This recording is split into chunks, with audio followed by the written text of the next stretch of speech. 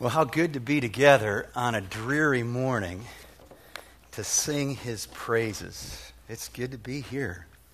Now, Friday night, my sister and husband were in town, and we decided we're going to take him with us for the first time to APT out right in Spring Green for the Shakespeare play, Much Ado About Nothing.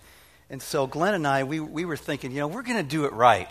So we're going to take care of our wives here. We're going to do a good time, big time picnic, special. So we had the shrimp, right? And we had the dip, and we had the guacamole from scratch. I know you're impressed. Guacamole from scratch with the chips. We had the grapes. We had the crackers. We're feeling really good. Some deluxe, not anything. We didn't use Wonder Bread. We had the whole wheat rolls, and we had the honey mustard and the pickles and the fresh garden tomatoes on that roast beef or turkey sandwich choice that they want.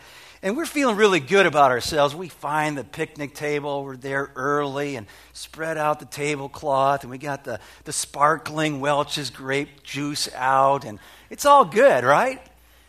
And then this lady comes up. And all of a sudden I notice there's a barbecue next to us. And I'm thinking, whoa, dog, this lady brought a barbecue out to American Players Theater. And I'm thinking, I bet you this is her table. I said, excuse me, are we at your spot? She said, oh, no. I said, you didn't bring that here, did you? She said, no, they're all over here. Sure enough, you look around and there's barbecues all over the place. Next thing I know, she's got a white package. Guys, you know what a white package is? You get that thing from the butcher shop. And she starts unwrapping this, and it wasn't patties. She had some fillets that were this big, wrapped in bacon. And all of a sudden I'm thinking, I hope our wives don't see it.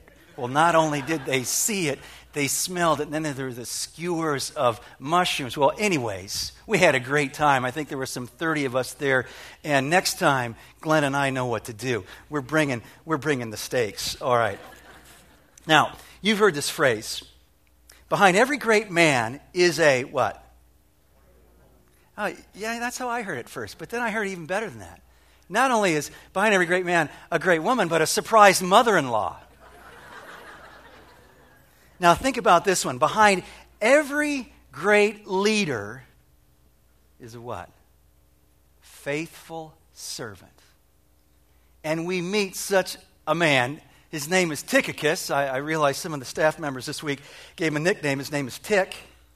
And Tick's this faithful servant. We read about Tychicus 5 times in the New Testament. Each time he's an associate, a traveling companion of the Apostle Paul. We meet him in Acts chapter 20. He's traveling to Jerusalem with Paul, taking that relief offering to the people who've been dealing with the famine back in Jerusalem. In Colossians chapter 4, we read that he's the guy that returns the runaway slave Onesimus to his owner Philemon.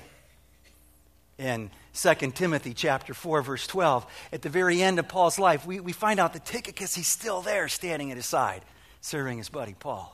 But we meet him here at the end of Paul's letter to the Ephesians. And so I invite you to take your Bible, turn there to Ephesians chapter 6, and we're going to finish out the book and put a bow on it as we look back over what God's been teaching us these last months in His Word.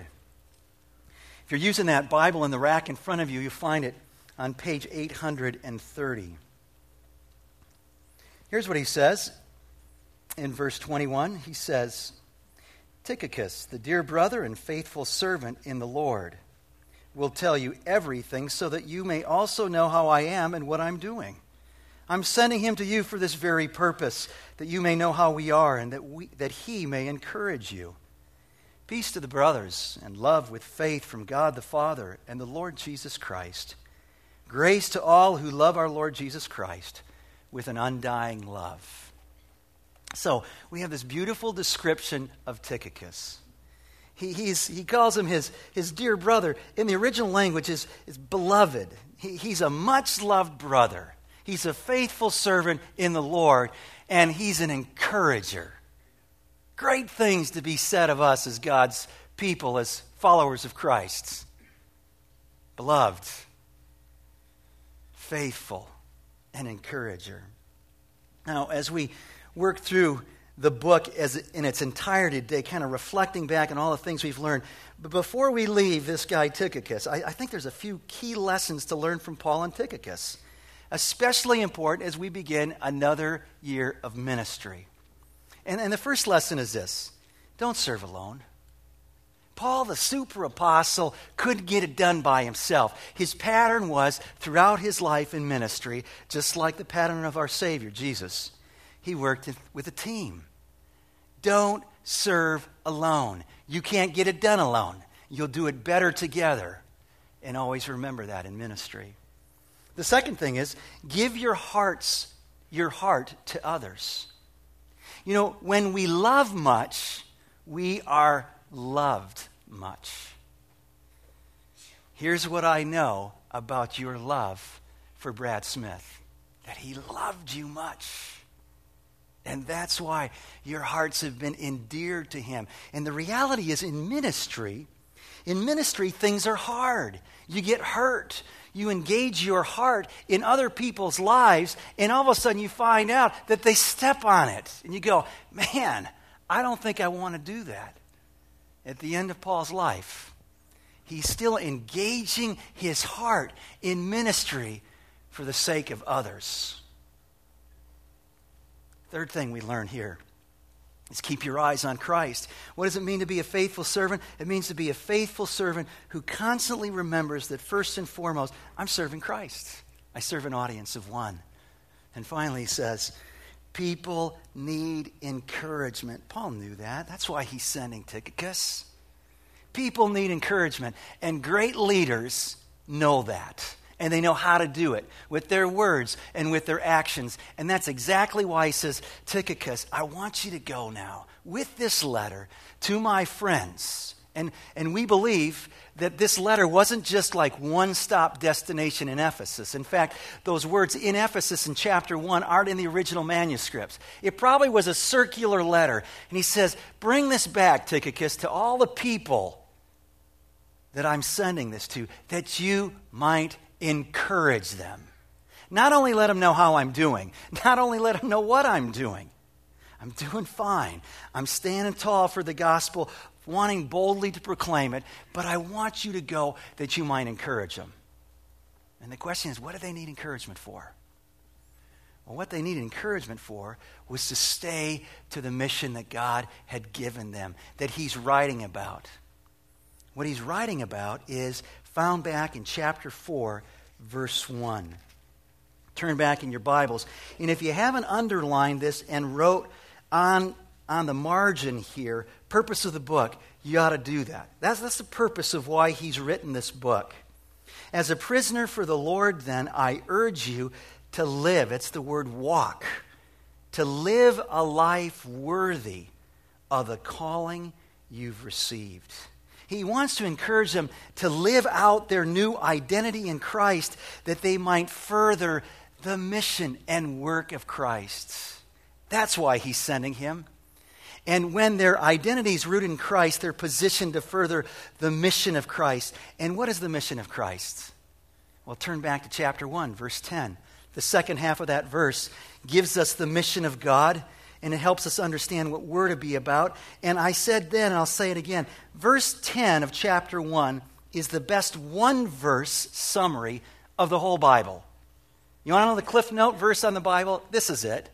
What is God about? He's about bringing all things in heaven and on earth together under one head, even Christ. Here's what we know from God's Word. That ever since Adam and Eve rebelled against God, that things have started moving away from each other. They started drifting away. There was separation between their relationship with God and themselves. There was separation in their relationship with themselves as husband and wives. And now in Christ, God is bringing all things back to where it's supposed to be, under the rule of Christ, God's only Son, who laid down his life for us. And he says, I want you to know what your identity is in Christ and encourage them to remember their identity in Christ so that they might further the work of Christ. And the work and mission of Christ is to bring things back together. And every day that we open up our Yahoo account or wherever you get your internet and you see the daily headlines, you go, yeah, things are messed up here. They're messed up in our homes. They're messed up in our communities. They're messed up in our country. They're messed up between nations and between people groups. It's all around us. But God says, I'm bringing things back together. And Paul says, Tychicus, go encourage them so they'd live that kind of a life that furthers the mission of Christ, that brings people back to where we were created to be. That life lived in a manner worthy is the idea of a scale. Remember that word worthy? It means that our life would measure up, that our living would come into the same proportion as our calling. He says, that's what I want for you. That's what I'm encouraging you to do, to live your lives in such a way that you might walk in a manner worthy of your calling as a follower of Christ. And so chapters 1 through 3, it's all about our identity in Christ, who we are in Christ. And chapters 4 through 6, all about the mission of Christ.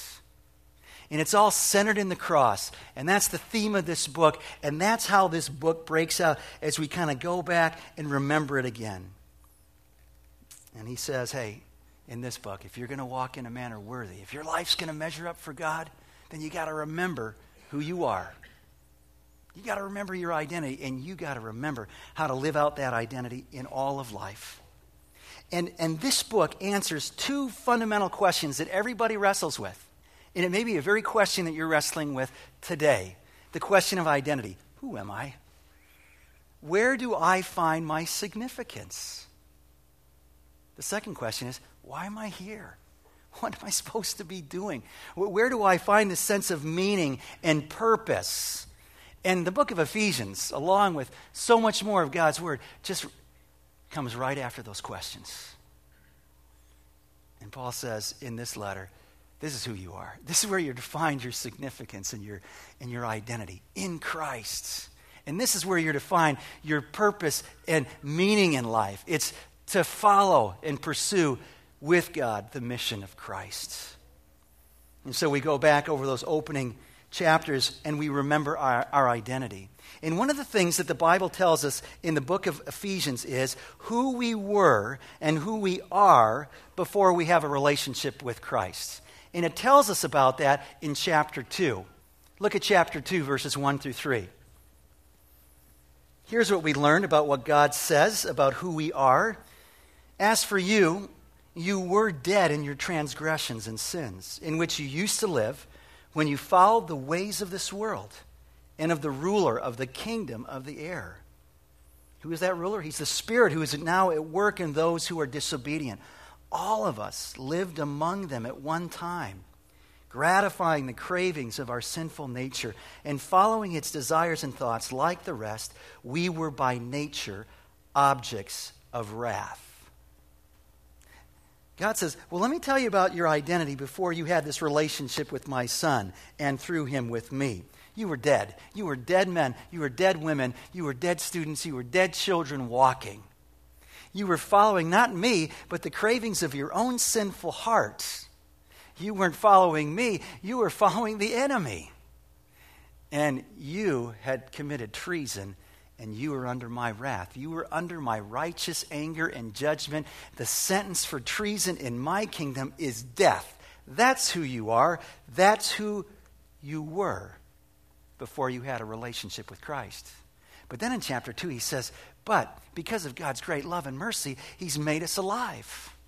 And we get down to chapter 2, verse 10, and we read this very thing, that we are his workmanship. That's the word for masterpiece.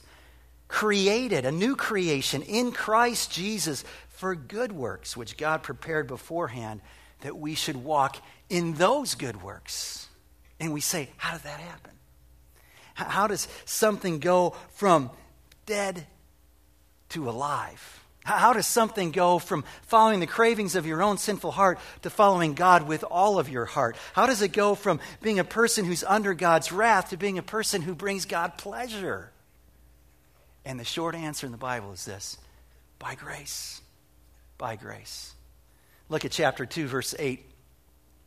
This is exactly what God's word teaches throughout, and we found it right here in Ephesians. For it is by grace you have been saved through faith. And this, your faith and your salvation, is not from yourselves. You didn't muster it up. It was a gift of God. It's not by works that you save yourself, because if it was, you would boast. But it's not by works, he says, so that no one can boast and that God gets the glory. That's what he tells us about how we come into this new relationship and new identity. It's a gift from God that is given to us by a gracious God. And he says in chapter 1, if you found your identity in Christ, then you have it all in Christ. Remember the explosion in chapter 1, verse 3? Look at it. Praise be to the God and Father, who's blessed us in the heavenly realms with every spiritual blessing in Christ. And then what do we read? He chose us in him before the creation of the world to be holy and blameless in his sight. In love, he predestined us. He chose us before we ever existed, not on the basis of what we have done or would do, but on the basis of his grace and love and mercy. That's who we are in Christ. Not only are we chosen and chosen beforehand, but we're loved. We're adopted into his family. Not only are we adopted, but he's bought our freedom through the payment of the price of his son's life. We've been redeemed and we've been forgiven. The junk of our life, the weight of that sin and that guilt has been taken off. We're free, forgiven, heirs, secure and firm, an inheritance through Christ. What else do we have? We have so much more. We're marked with the seal, the promised Holy Spirit, and we've been made alive. We're his masterpieces. That's who we are. And he says, Tychicus, bring this letter, encourage them to remember who they are in Christ and what they have, so that they don't become like Bertha Adams. Remember Bertha? Remember that story about Bertha Adams? 1971, West Palm Beach, Florida. She dies of malnutrition, weighing just 50 pounds. She lived like a homeless person, though she had a home which had turned into a pigsty. Her neighbor said she'd go door to door begging for food. She died of malnutrition, and they found the keys to her safe deposit box. And remember what they found? Over $1 million. That was hers. She forgot what she had. She wasn't living in light of the reality of what she had. Paul says, you've got it all. Tychicus, don't let him forget it. Remind him that in Christ we have it all. How does that happen? How does it happen that God's grace would change us from being dead to being alive, like God has done to our lawns in the last 10 days, right? I mean, was that lawn looking dead about 10 days ago, and now it's looking like April showers, isn't it? It's unbelievable. How does that happen, that someone comes into a relationship with Jesus Christ and God through his Son? It happens by grace through faith. So look back at chapter 1, and we remember how it happened for them and how it happens for us. Verse 13. And you also were included in Christ. This is the language of this new relationship in Christ, this new identity in Christ, this intimate relationship with Christ. You were included when? When what? When you heard. Heard what? The word of truth. What truth? The good news of your salvation. Well, what is the good news? That Jesus Christ did for us what we couldn't do for ourselves. He died on the cross as a perfect man to be the perfect substitute for your sin and mine, that we might have peace with God. That's the good news. And when you heard it, you believed it. And when you believed it, what happened? Having believed, you were marked in him with a seal. Well, what is that seal? It's the Holy Spirit. What is that seal? It's the seal that I saw at Cambridge Pottery this weekend, that the potter puts into the pot that says, this belongs to the house of Cambridge Pottery. And he says, when you heard it and believed it, you were marked with a seal, and that seal was, you belong to me. And that's why Romans 8 says that in our own hearts, the Spirit testifies to us that we belong to him, and that's why we call him Father. You've been marked with a seal. And that seal is not only a mark of ownership, but it's a mark of protection. And he says in chapter 4, verse 30, that we've been sealed by the Spirit until the day of our future salvation, our day of our future redemption. Protected until then. He's that down payment, guaranteeing our inheritance. What inheritance? Heaven. And we get a little taste of it. We know a little bit of what it means right now to have a relationship with God and with Christ, his Son, through the Spirit living within us. And one day we'll experience it in its fullness. That's how it happened, through faith. And so the question for us this morning is, have we lost our ID? You ever lose your ID? Have you lost your identity? And for us that say, I'm here at Door Creek and I don't know what you're talking about, a relationship with God, because I know I don't have that. But I know I'm trying to figure out life, and I'm trying to figure out who I am, and I'm interested in who this God is. Well, learn from what happened to the people back in Ephesus. It was hearing the word that brought them to a place of believing the word. And it was their belief in the word of God, the truth, that completely changed their life. And so my advice to you is keep yourself near God's word. Get in a men's study, men. Get in a women's study, women. Get in a home group where you're studying God's word. Stay near to God's word, because here's what God's word says in Romans 10:17. Faith comes by hearing. Hearing what? Hearing God's word. And that's how it was for many of us. We were hearing it, and then all of a sudden one day we said, I get it. I get it. I believe it. And our life changed from the inside out. Have you lost your identity? Hey, look, there isn't one of us that isn't dealing with some kind of insecurity. There isn't one of us here. I don't care how successful you are. Let the lesson be that our identity in anything other than Christ will always leave us with huge insecurities. And may the gaps of our security always drive us back to that which can only make us secure. And it's in Christ. And it's in what he has done and who he is, not in who I am and what I've done, what I've accomplished, what I've amassed, what I've produced. It's in him. And may you find yourself secure. May you find yourself going, that's who I am. Don't let anybody else define who you are. Don't let the things that can never satisfy you define who you are. Let Christ be your rock, your identity. And he says, Tychicus, go encourage them to live this life worthy of the calling that they've received. Not only remembering who they are in Christ, but remembering what it means then to be a Christ follower in all of life. And remember how it goes? From chapter 4 to chapter 6, he just starts walking it out.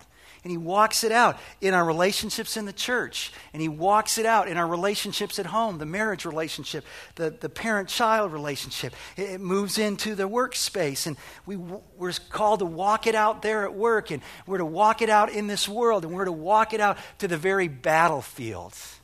And he's teaching us that, look, all of life is to be lived towards the mission of God and for the glory of God. Our marriage is about the mission of God. Our church is to be about the mission of God. That's changing lives to change the world. We're not here to be happy, clappy, comfortable Christians that don't give a rip about anybody who's not here. We are here to bring all things together under Christ. That's why we exist. And our marriage is all about that mission. It's all about God's mission. Our family, it's all about God's mission. My job, it's all about God's mission. Wherever I am, whatever I'm doing, I can be doing the mission of God. And so as we think about this, we remember how we have this progression. Remember how it goes? We're walking in chapter 4, we're standing in chapter 6, and then we're kneeling. Remember that progression? It's a beautiful progression.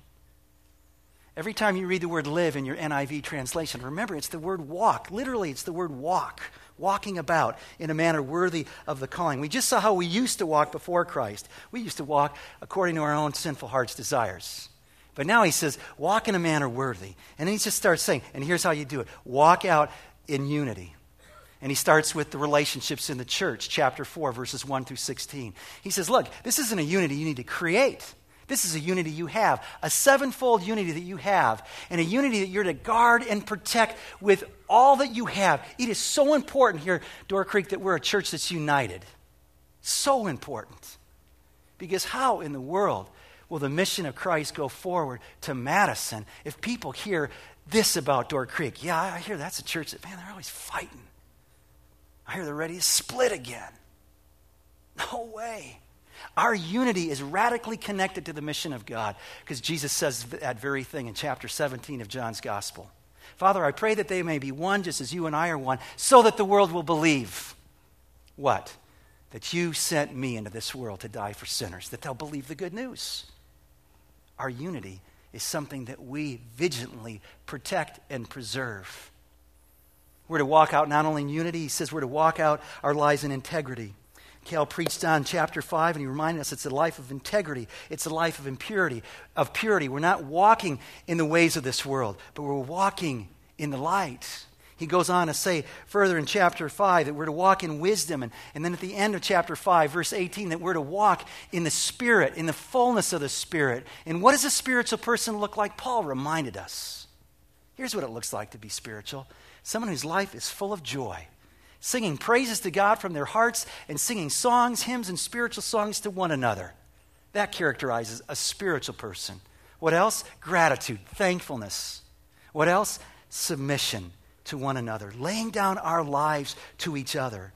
And then he starts walking out that laying down our lives in the relationships that we have in our homes. First of all, he talks to the husband and the wife. And he says, guys, don't forget your marriage is part of the mission of God. And here's how you further the mission. You remember that your marriage is a parable. It is a mirror to a watching world. And when they see you, they're supposed to see Jesus. How do they see Jesus in you?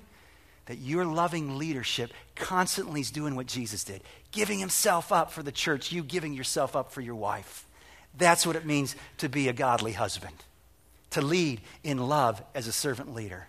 And wives, don't forget that as we reflect this greater relationship of Christ in the church, your job is to reflect the follower of Christ, who, like Christ, submitted his will to the Father, like a follower of Christ, submitting our entire lives to his leadership. And you willingly and joyfully yield to your husband's leadership in your life, showing him respect, love, and respect to further the mission of God. And then he walks it out in chapter 6 in those opening 4 verses. He says, all right, now it's about our families. And kids, you're part of the mission of God. You're part of the mission of God as you honor your parents, doing it as unto God himself. And parents, as you raise your kids, not to be successful in this life, but to love God in this life with all of their hearts. So don't exasperate them. Don't make it your goal to get them a great education so they can make a lot of money. Make it your goal that they'd be a lover of Christ. Bring them up in the nurture and training of the Lord. Then he says you walk this thing right out into the workplace, chapter 6, verses 5 through 9. So that no matter what relationship you have at work, with a partner, a co-equal, with someone who's above you, with someone who reports to you, that you understand fundamentally that what you're doing in that place is serving Christ and furthering the purposes of Christ. And so he keeps talking about walking it out, walking it out, walking it out. And then chapter 6, verse 10, boom, he says, stand firm. Stand firm. Because if you follow the mission of God, you better expect the enemy's going to take notice, and he's going to come after you, and he's going to try and knock you off your feet to get you out of the mission of Christ. Because he doesn't want all things to come back together. He wants everything to follow him who's been moving away from God from the day he rebelled against God and said, I want to be like God. And so he says, stand strong. How do we stand strong? By being strengthened by Christ and by his mighty power. How do we stand strong? By putting on all of his body armor, every piece of it. The belt of truth, the breastplate of righteousness, the feet that are fitted in the gospel of peace, the shield of faith, the helmet of salvation, the sword of the Spirit. He says, you better take all of that on, and then if you hope to stand in this day of battle, you better fall on your knees. That was last week, remember? If we're going to stand, we got to fall on our knees. Praying in the Spirit at all times and all occasions, with all kinds of prayers for all the saints. Praying for Paul and for God's people to continue to further the mission of God with boldness. Asking God to give us the words and the courage to share the mysteries of the gospel, that Christ died for everyone. And so he says, Tychicus, before I sign off this letter, I want to give him one final blessing that'll encourage them to live in a manner worthy of the gospel of God. Look at what he says as he signs off. Verse 23. Peace to the brothers, and love with faith from God the Father and the Lord Jesus Christ. Grace to all who love our Lord Jesus Christ with an undying love. That's just what they needed. Just what you and I need. As we seek to say, God, I do find my identity in you, and I do want to pursue the mission of your Son in this place. That what we need is peace. That's not an absence of conflict, and boy, there's a lot of it in our life. And we'd love to get rid of it all. No, but that in the midst of the storms and conflicts and battles of life, that we know deep in our soul what the Bible calls a peace that passes human understanding. Peace.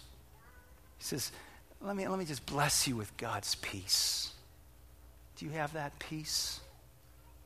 He says, let me bless you with love and faith from God. I want you to know every moment that you breathe that God loves you, that he delights in you, that there's nothing you could do that would cause him to love you more. And there's nothing you've done that would cause God to love you less. That would cheer your heart, and that faith would strengthen you as you find yourself giving in to some of the temptations of the enemy. Falling yet again. God, help me to believe that you are good, that your word is true, that your word is a good word, and I can count on your promises. They are going to come true, and that your commands are actually those promises in disguise. I believe in your goodness. He says, I pray God's love and faith to just wrap their arms around you. And I pray for his grace to just wash over you. That grace that gets us up off of our feet when we've wiped out yet again. And God says, you know what? I love you. I love you. Get off your feet. Get off your feet. That grace that keeps us on our feet, where all of a sudden we go, hey, you know what? I've been given into that temptation. I've been a man who's always been angry. And you know what? Normally I would have been angry here. But God in his grace has kept me from anger. Praise God for his grace. He says, I pray grace, God's grace on you. And so as we leave this letter, may we not leave the lessons behind. That we've been given a new identity in Christ. That we might live out that identity to bless this world as they meet our Savior, Jesus Christ, in and through us. And may we be a people with arms locked who know his peace, who have his love and faith, and offer his grace, blessing all those he's placed in our lives. Let's pray.